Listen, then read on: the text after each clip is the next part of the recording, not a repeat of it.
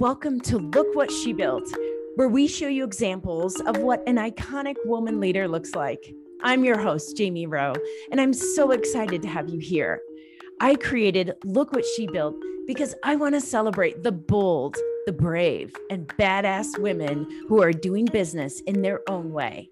In this podcast, we're going to interview and celebrate these women business owners, as well as bring on experts that can help us dive deep on topics like sales, self-care, money mindset, and more. So let's dive in and show the world what an iconic woman looks like.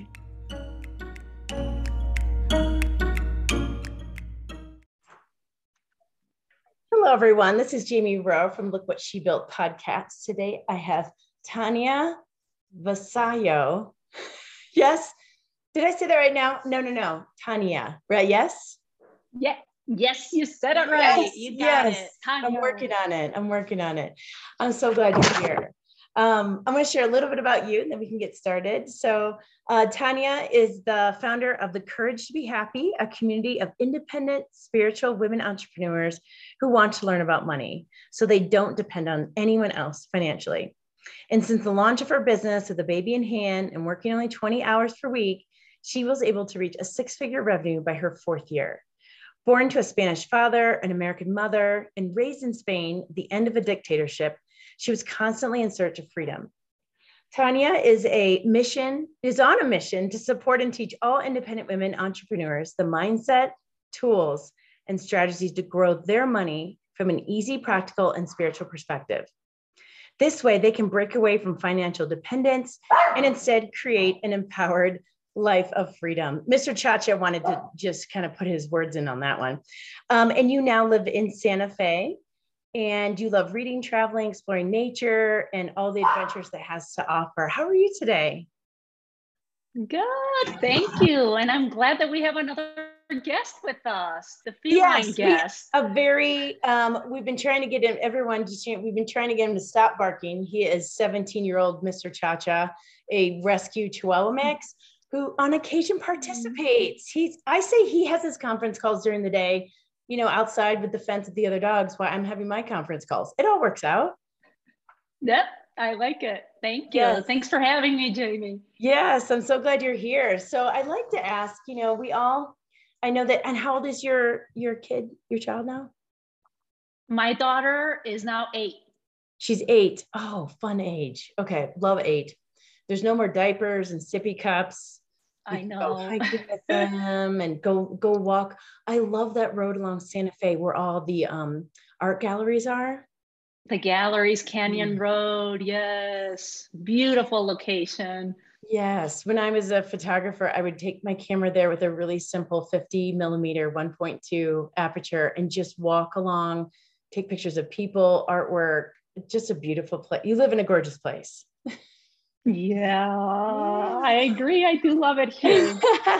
Well, tell me, I'd love to hear about what your morning practice is. Like it's one of those special times. Ooh. Some people like to wake up early. Sometimes people like to, they're night owls. I'm a morning person, and I'm just curious, do you have like a certain thing that you do, like a set thing every morning? Yes, I love that question. And you caught me off guard with it. I love sharing my morning practice. So for many, many years, decades now, I started morning pages thanks to Julia Cameron. And so give credit where credit is due. She started me, for anyone that hasn't read The Artist Way, it's a wonderful book. And one of the practices that she had is just doing this free flow writing. She calls it morning pages. And so I've been doing that since the 1990s and on and off, because when I had my daughter, it wasn't as easy. So then I started tagging on other things. So I definitely do journaling. Then I do meditation and sit in silence. And this has changed throughout time too. Like it wasn't always like sit in the lotus position and do your meditation. When I first started, I had to do it with like guided meditations. Then it was with music. Then I could do it in silence and I could sit with my thoughts. And again, this was decades ago. So now I do my journaling in the morning, then I do my meditation, then I do some visualization too, 10, 15 minutes of visualizing of like what I want to imagine, what I want to manifest in my life. And then I try and practice doing some reading, some sort of something that's going to feed my spirit of some sort. And all of this is before I've even turned on a phone, before I've had breakfast, always with a green tea. I like waking up and having my green tea in the morning. And then I make a nice breakfast. So my day really doesn't get started until like 2 hours later. And if I can milk 3 hours, that'd be awesome, because I also try and do exercise in the morning. And when you have kids, you know how that is. There's been years where I wasn't able to do all of those things. But now, yeah, I wake up around 5 and get all of these things in to set my intention for the day. Oh, I love that. I mean, we all have seasons to our life. I was just talking to someone else about this, especially as moms, where when they're babies, it's all about them. Like you wake up, when they wake up, that's the way the show runs. And then as they age and things change, and just embracing the beauty of what happens at each of those stages and each of those seasons. Because it can, like, I should wake up. I listen to people online and they wake up and they meditate and journal and do yoga and have a matcha tea or a green tea. You know what I mean? And there's some mornings where it's like, oh my gosh, my alarm went off, and you're getting things done where you have to get done. Right. And I agree too, having 2 to 3 hours. I mean, I don't wake up to an alarm, but I naturally wake up at 5 or 6 a.m. That's just how it works over the years. But 2 is just having that just time to visualize too, things that you want, things that you're excited about. Yes. Yeah. Just like Olympic swimmers, is awesome. Right? It is. And I've manifested so many things. I highly encourage, because everyone talks about the journaling, everyone talks about the meditating, but I really encourage you to just squeeze in, like, even if you take away from the meditating part of it, of being in silence, of trying to imagine those things that you want in your life, like what do you want in your life, so, and it'll happen. If you keep on visualizing, it materializes. Yes. And being in that state of enjoying it as if it's already here. I always say, like, there's so many different lives I have in other dimensions. Some people are like, what are you talking about? I'm like, just don't worry about it. And we're back. Let's talk about money. We talked a little bit about, in your community, you work with women with money blocks, right? And I think it's, as you were saying, it's so interesting how it's so similar with so many different types of women across the board, where we're getting these similar blocks that there's opportunities to clear them. So you get off this hamster wheel of these ruminating thoughts. Sometimes you don't even know you're ruminating on these thoughts. So tell me a little bit, actually, I'm going to slow down and talk a little bit about your journey with money and money blocks, and how'd you come to this place here today? That's a great question. Because if you would have told me 5, 6 years ago that I'd be talking about money or business, I would have laughed at you. Because like you, my previous life, I worked as a professional photographer. I worked as a professional art director in advertising in New York City, problem solving for these huge multinational companies, Starbucks, AT&T Wireless, and Samsung, and Nabisco. And it got to a point that it just wasn't aligned with me anymore. I just didn't want to sell these services for these huge companies. So my husband was also an art director at the time in New York City. We decided to quit our jobs. We went into photo school, like just more technical aspect of the photo school, because we'd worked with a lot of photographers.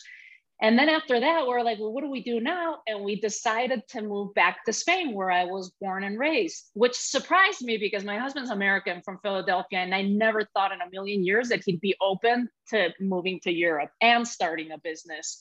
So we moved back home to Spain, to the northern part of Spain. And we started our own business. It was like a creative studio. We offered all kinds of creative services, from marketing, branding, graphic design, photography. We worked in the film industry for a little bit, but it just didn't work out the way we wanted to. We knew we wanted to come back to the US, that it was better for our relationship. It's easier to start a business in the US than it is in Europe. So that's what we did. We moved back here to Santa Fe, ran the business for a little bit here. And then this is what happens when you have two creatives trying to run a business that have never been trained in sales or business or anything else. We each had our own idea of how to run the business. We would clash when we would present ideas because we're both doing the same thing. So I got to a point where my husband it was the feast and famine. You know, some months were great and we're like, yeah, we hit the jackpot. We got a client and we're doing X project. And then 2 months in a row, we're like, oh my God, we're going to have to go get a job, you know, and we're dipping into our savings and, you know, the savings are dwindling.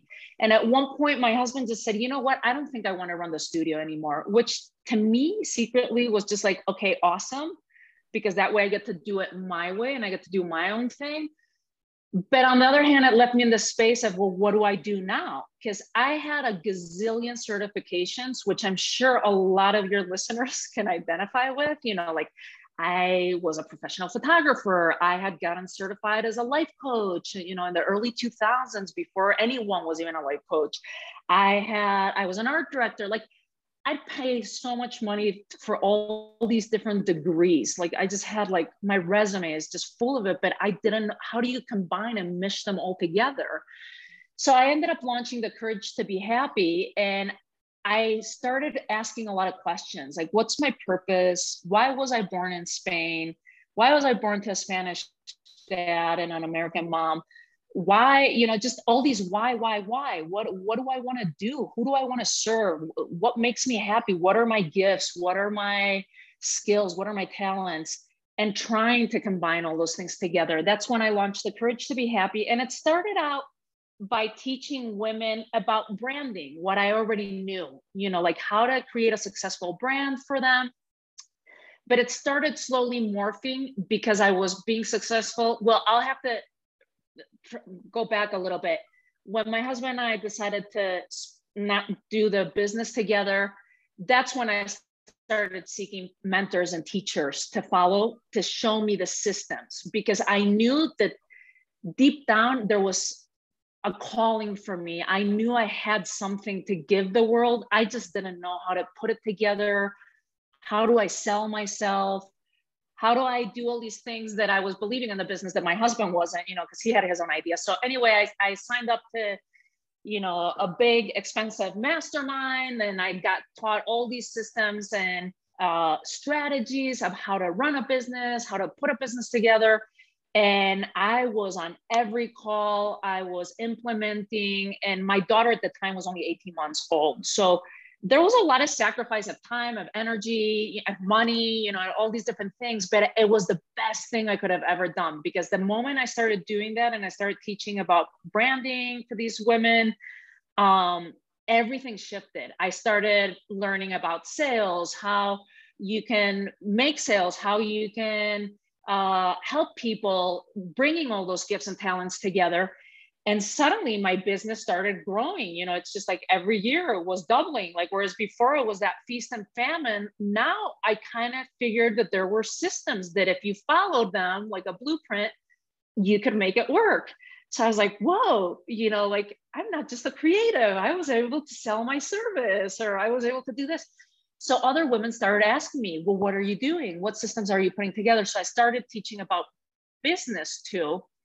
But in the interim, while learning about business, I realized that one of the bigger things is if you don't have your money stuff, your money shit together, excuse my language, no, please, if I this can is use explicit. it here. Say what you like, my dear. Thank you.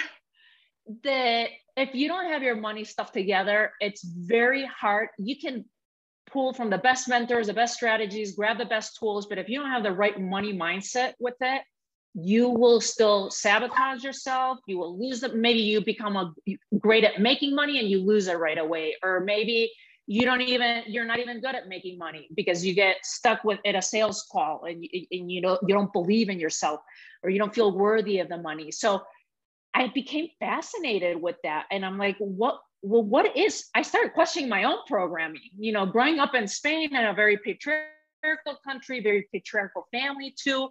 I'm like, what are my beliefs about money? You know, like we never really questioned this. We never go to school. No one teaches you to question your own beliefs. You know, like, what do you believe about religion? What do you believe about money? What do you believe about your health? And I was fascinated. And I started surrounding myself with mentors and teachers within the money arena. Simultaneously, I made a big mistake with rolling over my 401k from corporate into an IRA. I walked, this was before we moved into Spain. I walked into Citibank, the first guy that I got, I didn't know what questions to ask. I didn't want to sound stupid. So I just put it all into the mutual funds that he was suggesting. And for the 4 years that I was in Spain, it was the 2008 time period. I lost a lot of money and with my investments with this guy, but I didn't know what to ask. And when you don't know what you don't know, then you're kind of abdicating your power to that. And when we came back from Spain, my husband suggested, he's like, why don't you call our family financial advisor and invest in some stocks and ask for stocks with dividends. And oh my God, that petrified me, Jamie. I was just like, what stocks? What's a dividend? I didn't even know what a dividend was. And here I am, but just slowly I asked for a list of dividend companies, and I knew from working in advertising what companies I believed in, which ones were more aligned with me. And I just picked 4 or 5. And in those 10 years, they say it takes about 7 years to double your money. In 10 years, I 10x the money. Like just add another 0 to it, like what I had invested. Yes. And so I was like, wow, not only am I good creatively, but I'm good at investing my money, learning about sales. So before it was very scary. Now suddenly I'm starting to have curiosity. I'm starting to become empowered. I'm wanting to learn more about investing, and not only learning about how to make money, because that's what I learned in this mastermind, how to sell, what strategy. So that's the making component of money. But then I'm like, how do I keep my money? And, which is tax strategies and other things, like how do you best utilize the money that you are making? How do you save it? What are the systems to put in place? And then lastly, how do I grow my money? How do I make my money multiply itself, and learning about other streams of income and other things. So a whole new world opened up to me of clearing these my own money, blocks and my own money programming, and kind of getting curious about that and seeing it within other women. And so in my year-long program, I started teaching not only business training classes, like once a month we do a business training, but we also started doing a money mindset training. And I started becoming fascinated about that. So that's where it's kind of landed me, in this space of just curiosity, wanting to learn from other women, because I think we all, men and women, we all have our own, money blocks, abundance blocks.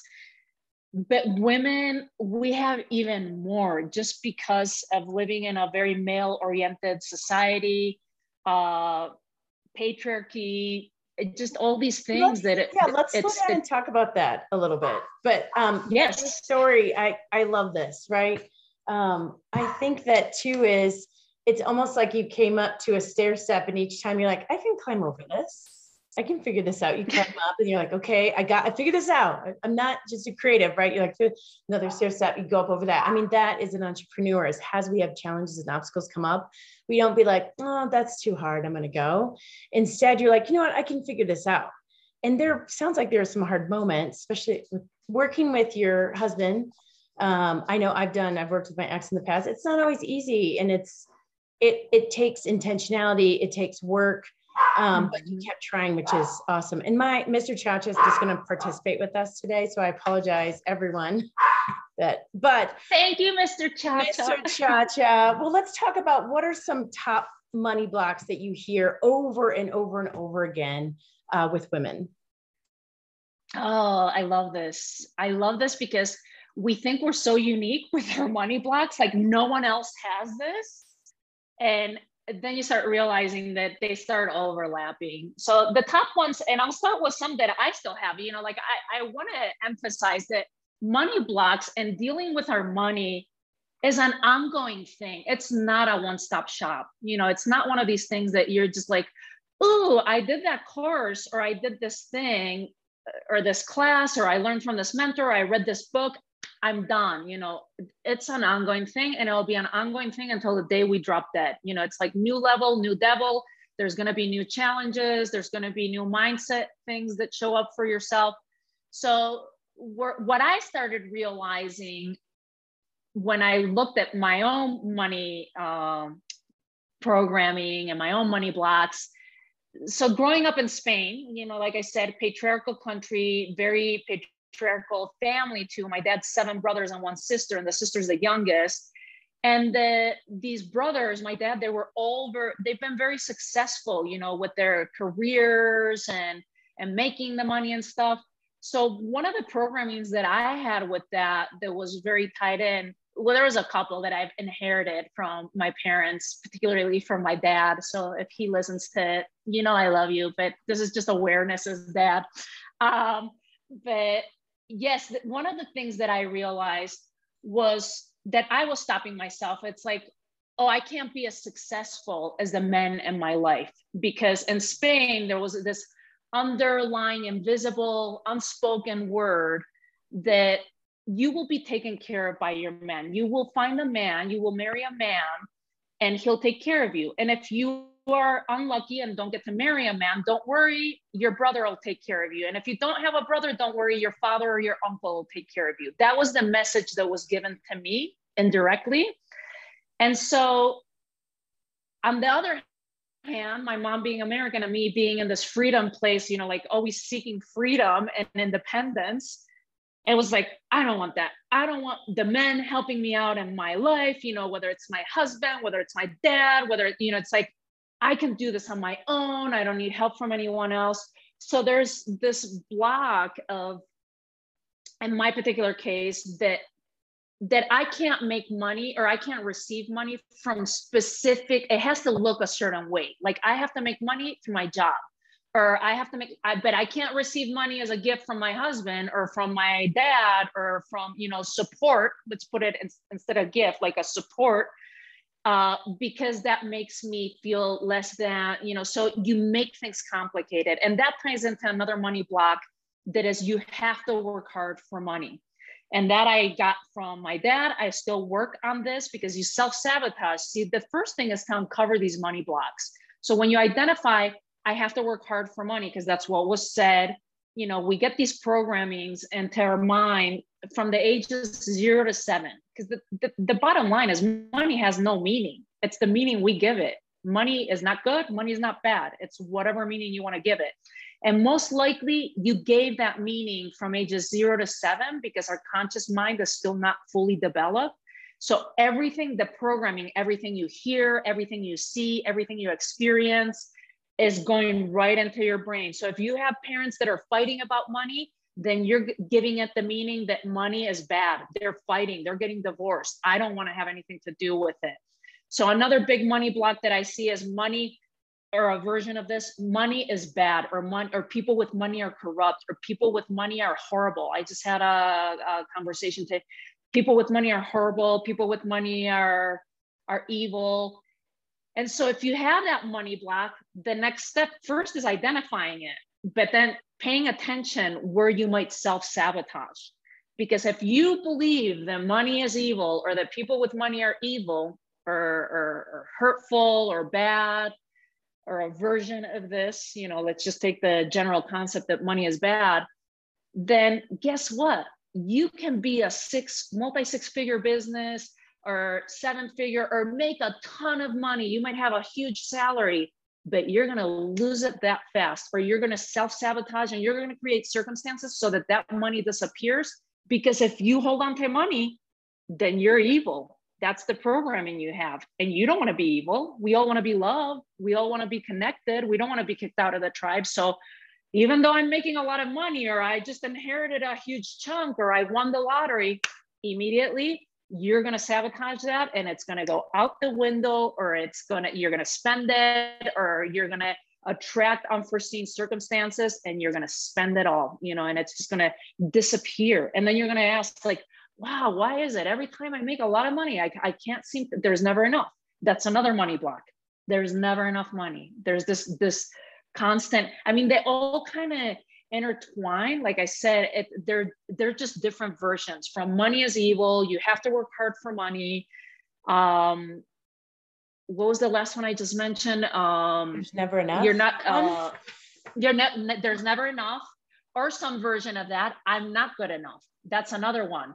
I'm not good enough. I'm not worthy of receiving money. I'm not deserving of receiving money. So again, if you can start uncovering your top 3 to 5 money blocks that most likely will be in that list, then you can, the first thing is having that awareness and shining light on that awareness and saying, oh, interesting, I have to work hard for money. So I realized that if I make money with ease, I don't know, say from I'm about to launch a program or something, I've noticed with myself and with other clients that you start complicating everything. Yeah. Because your underlying money. Yeah, yes, you start adding all these things that you don't really want to do. So it makes it really hard for you. And I want to go back to a point where you talked about 0 to 7 is where we make a lot of these self-limiting beliefs occur, right? That you're being absorbed through well-meaning adults, whether those parents, aunt, uncle, community, whatever the case. And I always think I'd like to ask this question is, what's your first money memory? And this is from Jen Ewan Pudgetts, who was on the podcast previously. So my question to you is, what is your first money memory that you have? I share this one. This is the one that's coming to mind. And I was around 6, I must have been 7 because we were really living at the home. And I've shared this before where there's 2 stories. I think, so this first one is I lived in a complex where my uncle also lived there with my cousins. So there's like 23 homes or something. And we were at the swimming pool and my uncle and my dad gave me and my cousin money to go buy the newspaper. So they must have given us $1, what's worth $1 here. It was 100 pesetas. So he got his 100, I got my 100. We walked to the kiosk, brought the money back. My cousin gives the newspaper to his dad and gets to keep the change. I give the newspaper to my dad. And immediately where's the change? So it was an experience. So you give the meaning, I'm not worthy enough. Like my cousin's more worthy than I am. And again, I'm attaching it to a boy. He's a boy. So it's like boys have it better. Boys have it easier. Because this is funny. I mean, this is a whole other story. When my sister was born and she was not a boy and they were expecting a boy, I automatically picked up at age 3 to become a boy so that my parents wouldn't be disappointed. I also could perceive at that age that boys had it easier. So from age 3 on, all the way up to like 13, I wanted to act like a boy, be like a boy, everything like a boy, because I thought that they would have it easier. So anyway, that's a whole other story, but that's one of the first memories. I remember another one in a candy store where I didn't know you had to pay for candy. I must have been like 5 or 6 too. And I just filled my pockets with candy and I got home, with a bag or whatever. I think the candy store person there was like 2 levels and they weren't there. So when I got home with like this bag and pockets full of candy, my parents made me go back to the store and return it, and just like apologize or whatever. And the shame with that, like that you feel as a 5-year-old, you start carrying it with you. So it's funny, like we can laugh about those things now, but if you haven't done this work, like of paying attention to what your first money memories are, and then what happens is you start looking for evidence to validate that. Then, I gave many meaning from this kiosk and getting the newspaper that I'm not deserving of money. That I'm not as deserving as my cousin, for example. My dad doesn't love me as much. And I think it's a good lesson that he taught me, like now as an adult, it's like, yeah, give me my change back. I earned my money. Right. I maybe would have done the same thing with my daughter. But if you haven't done the work to try and understand that, then you're carrying this and you start looking for more evidence as you're getting older. So then another incident will happen and then you'll say, see, I'm not deserving of money. The other kids at school get to buy those things that we can't afford. And I'm not deserving of it. And you keep carrying it. And most likely you're running your life and your business now as an adult, like if you were a 6 or 7-year-old, because you haven't done the work on that. Isn't that just so? It's 6 or 7-year-olds running your business. How many in your relationships, your life? I mean, it is rather interesting. So if someone's listening right now, they're like, oh, shoot, I know I have some money blocks. some of these are resonating with me, but I don't really know what my big three are. Like, what are some like simple tools or ways to figure out what are those money blocks? What are your money blocks? I'll go through them again, like the top ones that I see. I'm not worthy or deserving of money. See if you resonate with some type of version of that. Okay. You have to work hard for money. Mm-hmm. And I just want to demystify, well, let's go through them and then I'll give you some other tools. So I'm not worthy of money. You have to work hard for money. Let me see, what else do we have that we were just mentioning? If I'm blanking out right now. We're not good enough. I think one that you didn't mention, but it kind of was said in a different way, but like with your cousin, is that money's for other people, not me. Maybe one of those types of things. I hear that. And it kind of comes back to the deserving aspect of it. So I see these as the major ones. Oh, and the one we were mentioning before of money is evil, you know, it's, or money is bad, or people with money are bad or corrupt, you know. So if the majority end up intertwining with some version of this, and my invitation is, if you resonate with some of these, and maybe it's completely different, you know, maybe it's, you know, a different money block, and just, I invite you to connect with me and share, because I'm always fascinated to uncover and see what other people's money blocks are. But these tend to be the general ones: not worthy of it, I'm not good enough, there's never enough, you have to work hard for money, money is evil, is the root of all evil, or people with money are corrupt or bad. So that the first step is identifying what you might feel are the top three for you. You know, like in my case, it's the worthiness of it and deserving of it. Also the working hard, and some type of version of, well, I guess it goes back to receiving. So the next step would be to start and prove yourself wrong with that. What I mean by that is, start looking for evidence of the opposite. So if your money belief is, I have to work hard for money, I want you to go out and find 3 people that barely work for money or don't work at all, but have an abundant and prosperous life. You know, it's just, it could be, but here's what happens. We end up saying, oh, she's a gold digger, she has a spouse that takes care of her, or whatever. You know, like if you start finding the evidence, so you have to pay attention, because your mind might take you down this path of like, oh yeah, I found 3 people, but I don't want their lifestyle either, because they don't work at all, and she just married for money. So you have to pay attention to this. So identify what the money block is, find evidence of the opposite. And that's all tied to what's called the reticular activating system in our brain. And it's part of the brain. So our brain, we perceive millions of bits of information through all our senses, through our eyes, our ears, our nose, our touch, you know, through the senses. Every second, we're perceiving millions of bits of information.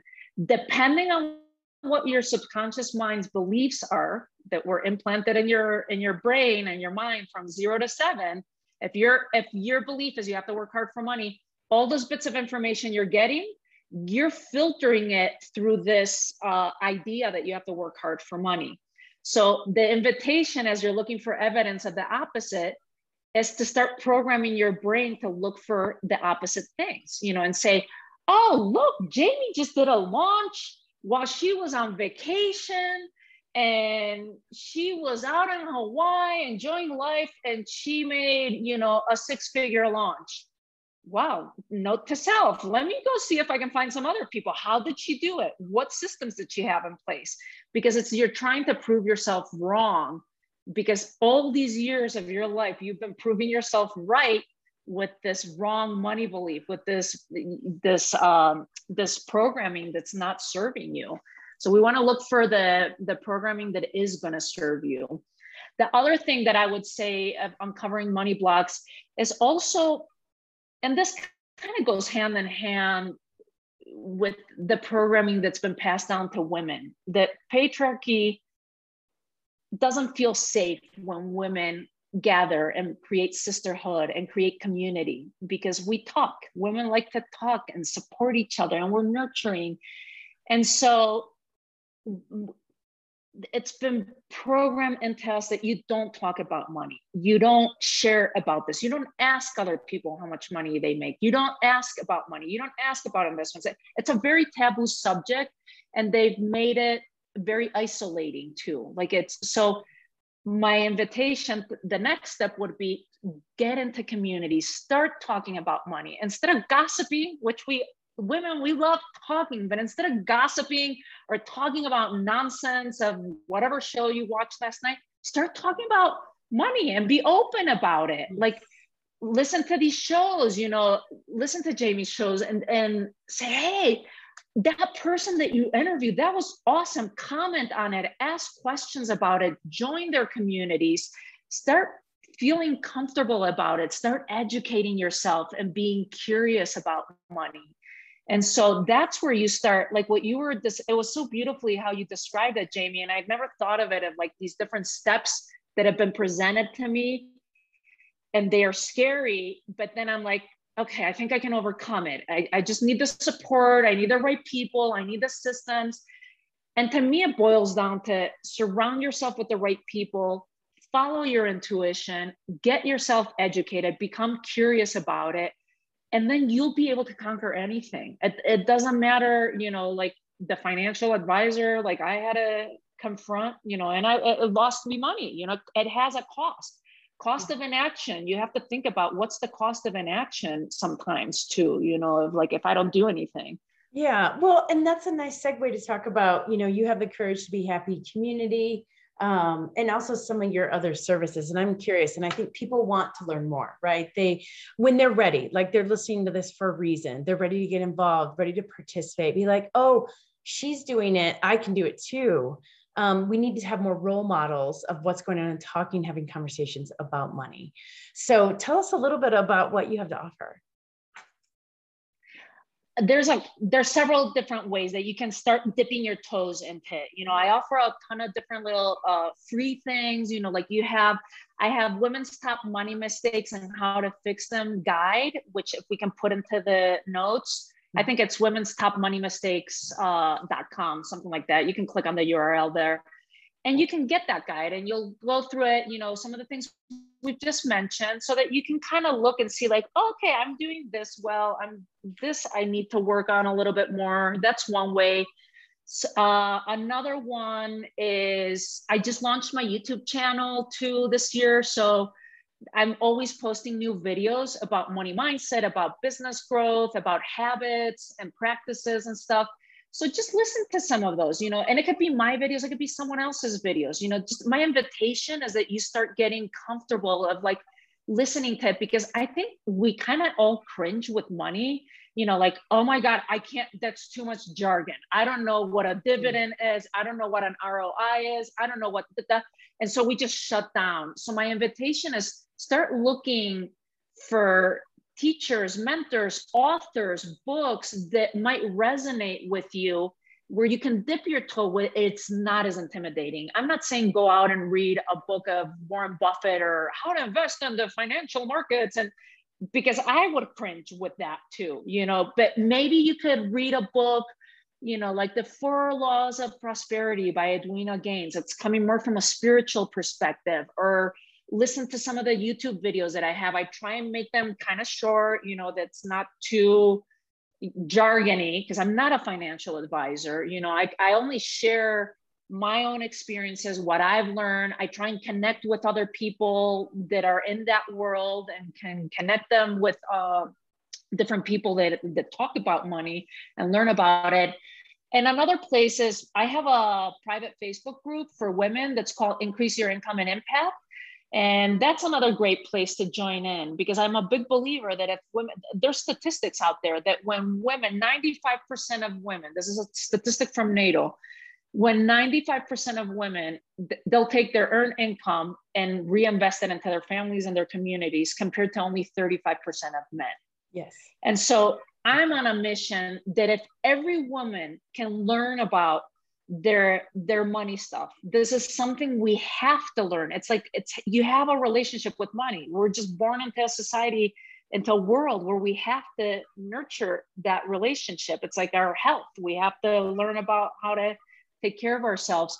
So I invite you to just go and start getting a little bit curious, surround yourself with other women, come into our community, because once women are financially free and your needs are covered, I believe the world would change. We would have women, donating to their nonprofits, helping kids with education, sending your kids to the best schools, and all this. And we'd just be reinvesting into our families, into our communities, into the world at large. So the more we can talk about it and just kind of demystify this whole taboo subject, that's my mission. It's like, if I could do it, and I never thought in a million years that I'd be able to talk about this stuff. Like I said, this was very trouble. So those are a couple ways. And then there's, we're just in the middle of Money Magic Miracles. It's an 8-week class. And in the last cohort we have, I'm proud to say, I'm so excited because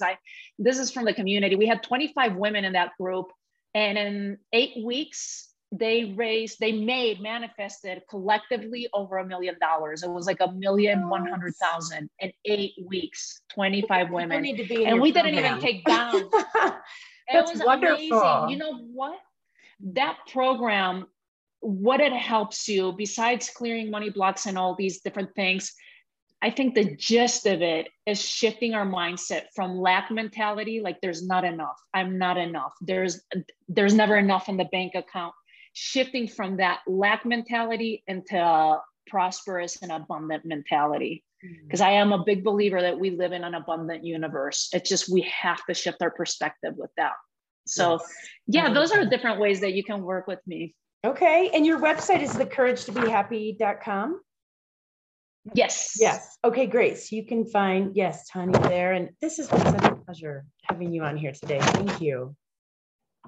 Thank you, Jamie. I love it. I love talking about this topic. I could go on and on. So I really appreciate it. Yes, this is a really important topic, and it's something that you see it show up in different patterns in different parts of your business and in your life. And that's why it's so important to pause, have some intention, have some courage, right? To be bold and to step forward and start the conversation, start being curious. I love it. You said that many times, and that really resonates with me, is put on your Sherlock Holmes hat and be curious about what's going on with your money. And if you don't have money, sign up for Tanya's class, and in 8 weeks, you will have money, and then you can decide what to do with it, right? Awesome. Well, there you go. Yes. Thank you, everyone, for listening today. I appreciate you listening, and we'll see you next time.